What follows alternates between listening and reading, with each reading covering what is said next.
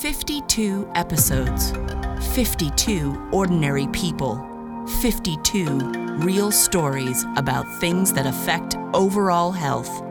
Because there is a lot more that goes into being healthy than food and fitness. Inspiration, support, a new perspective, and knowledge. You'll find that and more here on the Healthability Project. Hi, welcome to the Healthability Project. I'm Robin McKenna. Today, in the U.S., it is estimated that 1 in 5 children ages 12 to 18 are bullied during the year. Students who reported being bullied scored lower in reading, mathematics, and science than their peers, and thousands of children skip school each year because they are being bullied.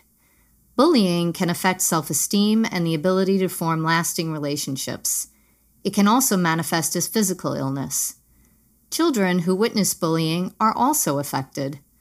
One bright point to note is that more than half of bullying situations stop when a peer intervenes on behalf of the person being bullied.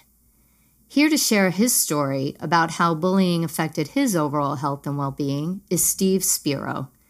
Steve started his first company in advertising right out of college.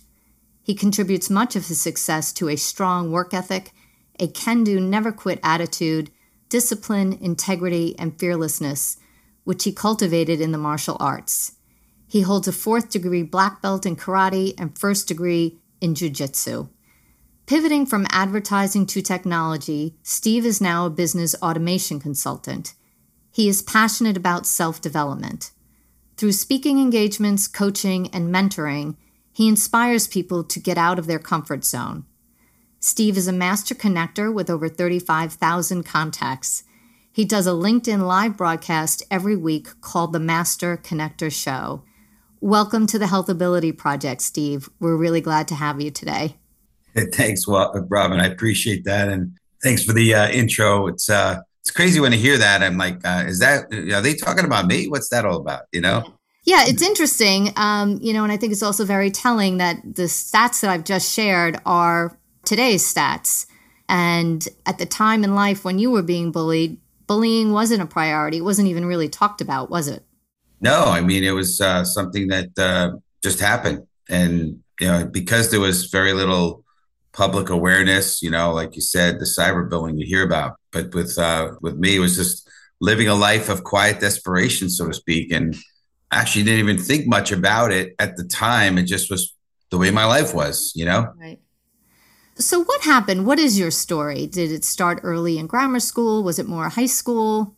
Yeah, I mean, and hopefully this is not a woe is me. Hopefully your listeners will be inspired because I believe we're either a victim or a victor, right? So I've been able to take the stuff that happened in my life and turn it around. Mm-hmm. But back then, I was an awkward kid. My dad was working all the time. He was a bit of an awkward kid. He told me later on in life when I was in my adulthood that he was bullied and picked on as a kid.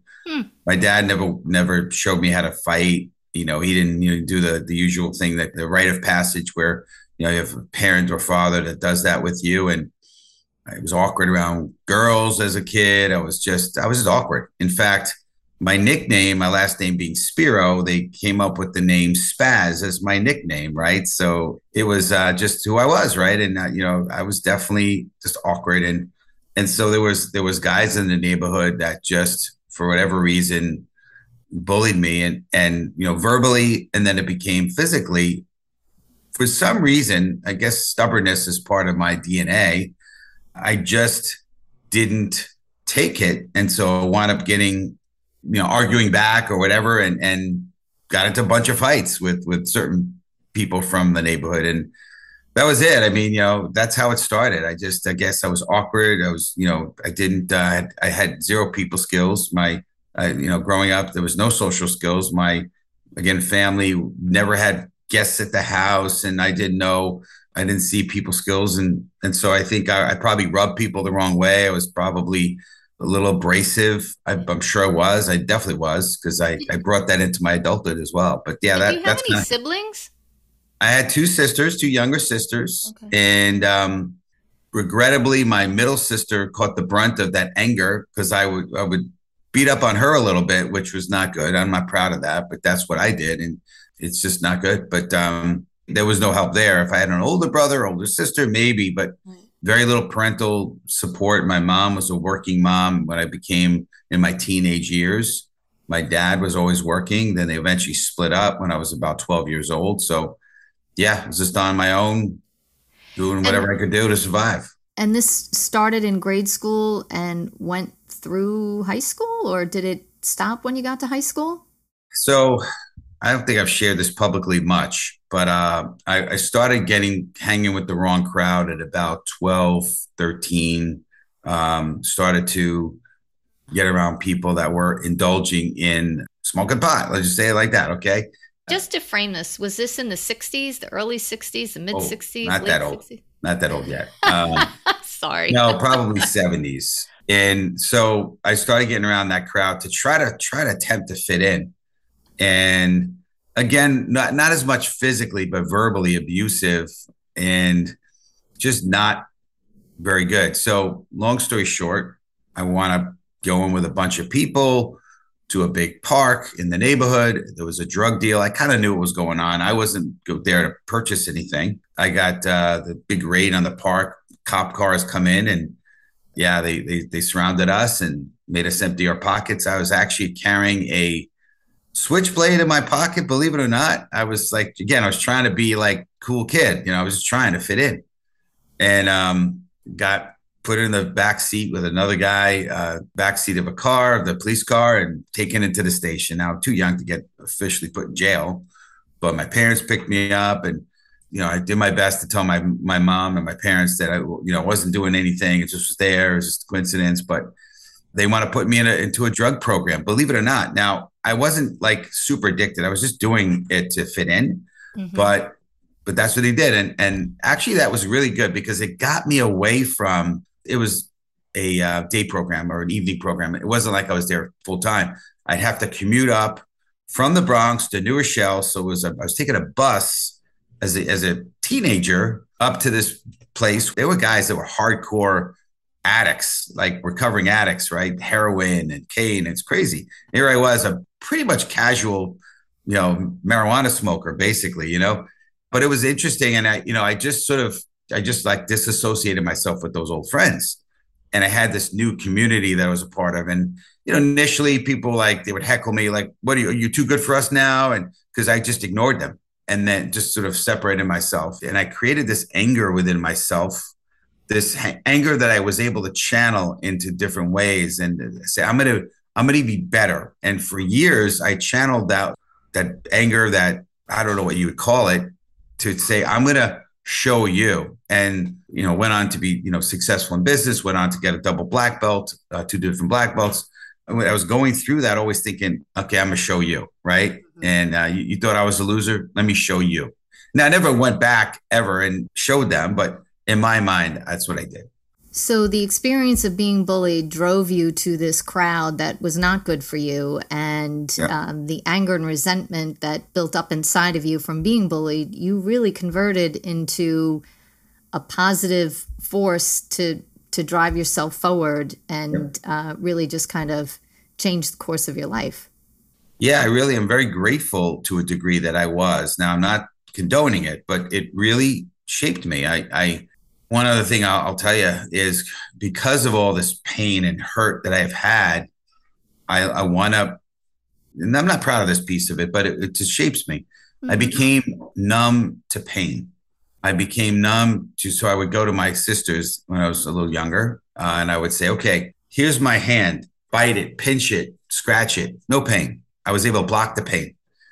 I really was. And then martial arts came into the picture. I was a little older as a, late teens, early adult.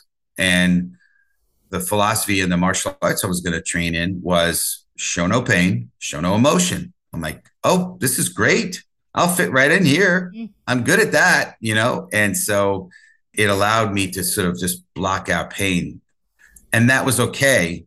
And, I almost felt like it allowed me to be this sort of superhero in a way, in my own mind, right? I was going to be this invincible superhero where, bullets will bounce off me, so to speak. And that worked for a while. It kind of gave me the strength to move forward. Mm-hmm. But then you fast forward and I was blocking and isolating everybody, showing no emotion, and I wasn't connecting with people. And that was where I had to make a new shift in my life. But for quite a while, it was this protective force that allowed me to move forward and adapt into my adulthood. Mm-hmm. Was there a specific point where you decided to turn the emotion on and feel the pain, or was it just something that came gradually over time?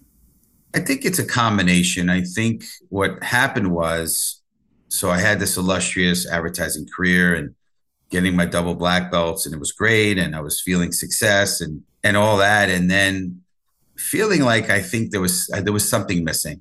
And I knew I wanted more. I knew I wanted to make an impact. I really felt like I was very self-absorbed, self-focused. And then through a good friend of mine who introduced me to a very successful entrepreneur who was the person who got me on this path of self-development, books and audios and networking, and kind of started to show me another way. My dad was an entrepreneur, but really an employee that owned a business. And I didn't have, this true entrepreneurship mindset. And he started to show me this new way. And then through self-development, I started to grow, but I started to see and feel shortcomings. And the gentleman that I mentored by, he would say to me things like, "There's something off about you. I can't put my finger to it." Right. And what it was that I was just blocked off. I had a shell around me and I couldn't connect with people. It's a protective mechanism. It was a protective you established very early on in your life. Yeah. So he would say it for years and I just didn't get it. I just didn't get it. But over time, I was exposed to books like How to Win Friends and the books like The Go-Giver and things like that. And I started to see the shift a little bit. And then there was a couple of situations that happened. I only did it once and I haven't done it ever since. But I went away to a silent meditation retreat. I think it was 3 nights and 4 days. And it was a really cool experience, really a little bit bizarre for me, because in addition to people sitting around meditating, there were these rooms where people would walk back and forth doing moving meditation. And you weren't supposed to look at people in the eye at all. So it was just strange people walking and not saying anything to anybody. And how old were you? Were you in your 40s, 30s, we're talking 40s? About I think early 40s by that point, or mid 40s.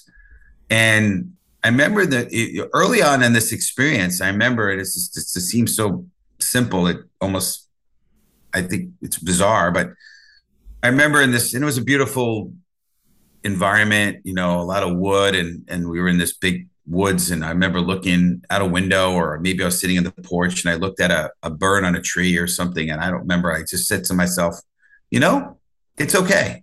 You're okay. I'm okay. They're okay. It's okay. I say it now and I think but it really gave me peace within myself. I'm okay. And I started to say to myself, you know what? I've got worth. I've got value. I've done years of self-development.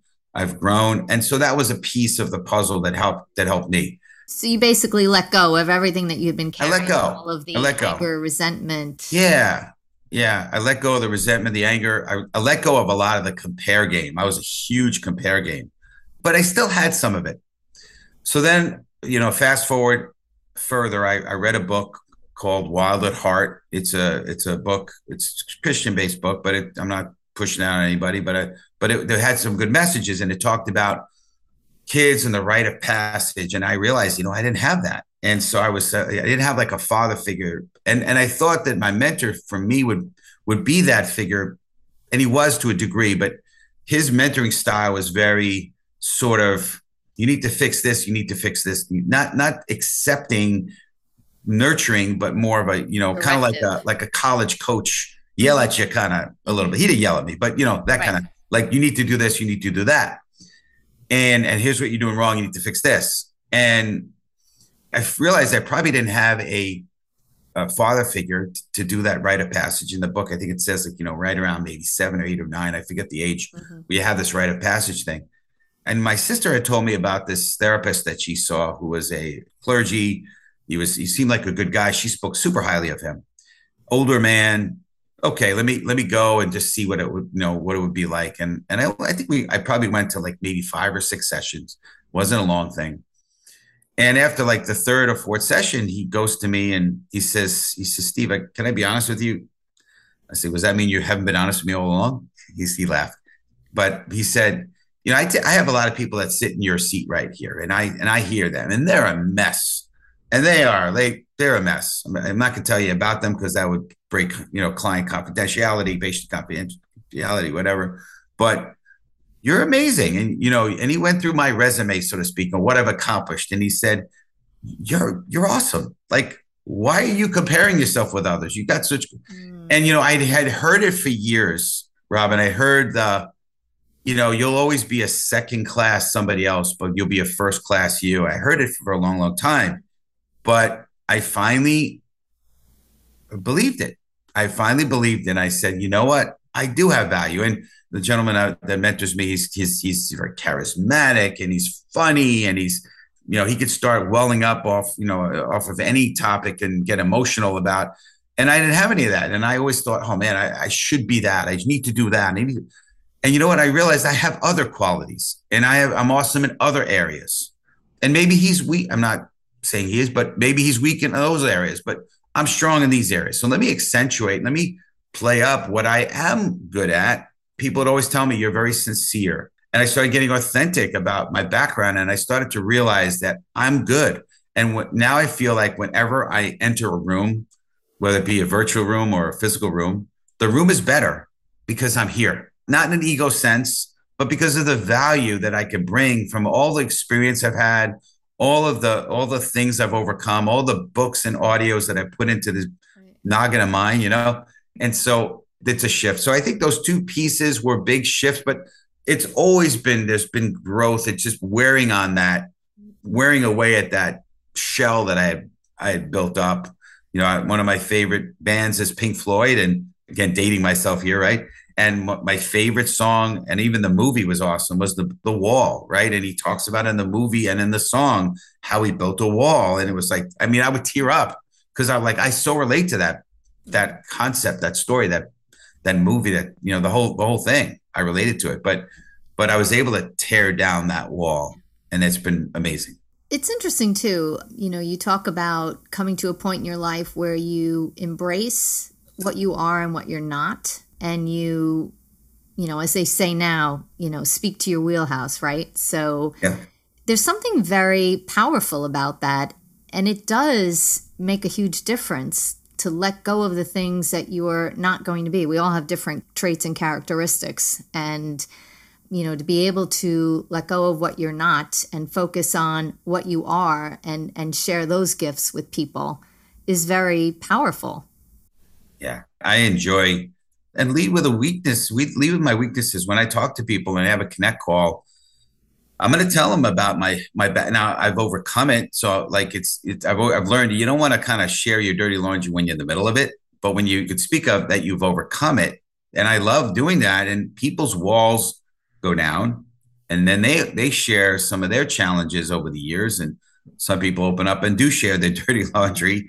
Rarely, but that happens as well. But I find it's amazing. It's super fulfilling to be able to do that and to be able to not only share the weaknesses, but share what I'm strong in. And I'm always looking to inspire people and help them, like I've been able to get out of their comfort zone. If I can do that, I've got a book that'll be coming out end of September, hopefully, God willing.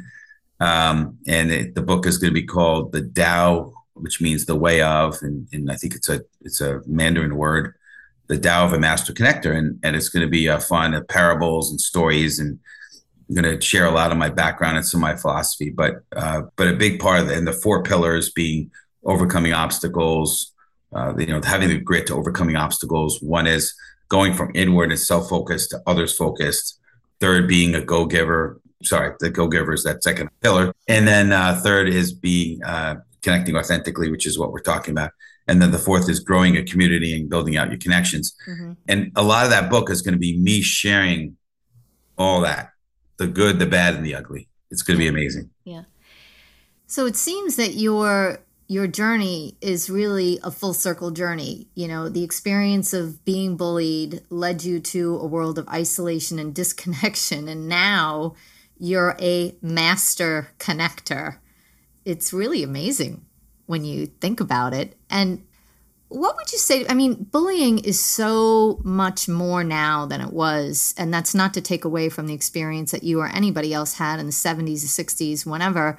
But it is so much more severe now due to cyberbullying. And, you know, I had read that there are really 6 types of bullying. And we won't get into that here. But, you know, verbal being the most common, and cyberbullying and social media bullying being probably the most widespread.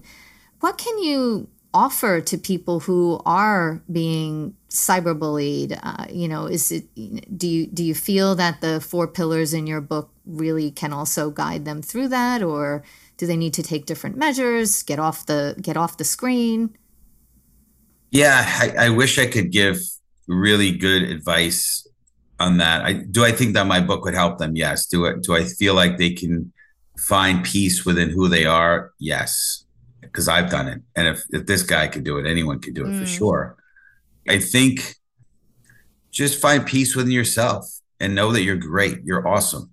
And that's going to happen probably in your own version of your journey, right? So I would definitely just encourage you to, like I did, and then granted it was not through cyber, but I kind of disassociated myself. You know, if you're getting cyberbullied, maybe you unconnect with those people. But just listen, others' opinion of you does not determine what your value is, right? That's their opinion. They don't know you. So I know that's easy to say, but I've learned it over the years, because I still have my share of people that want to say stuff about me. I've got some, not a lot, but a couple of negative blogs, people have, written. Sure. And it's so not true, but you know what, who cares? It's like, it's, you want to have that opinion, great. And most of the time, in a lot of cases, and I don't know if this, because I'm not an expert by any means on cyberbullying, but I know that the blogs that have written, a couple of things that are written on me are just, they're written by anonymous people. So they got no guts. Right. To, if you're going to say something about somebody, why don't you come forward and say who you are, right? Rather than being anonymous about it, right? Because that means you don't got any guts. I'm using a polite word, but I'd like to use a better word, Well, thanks very much, Steve. This has been really enlightening.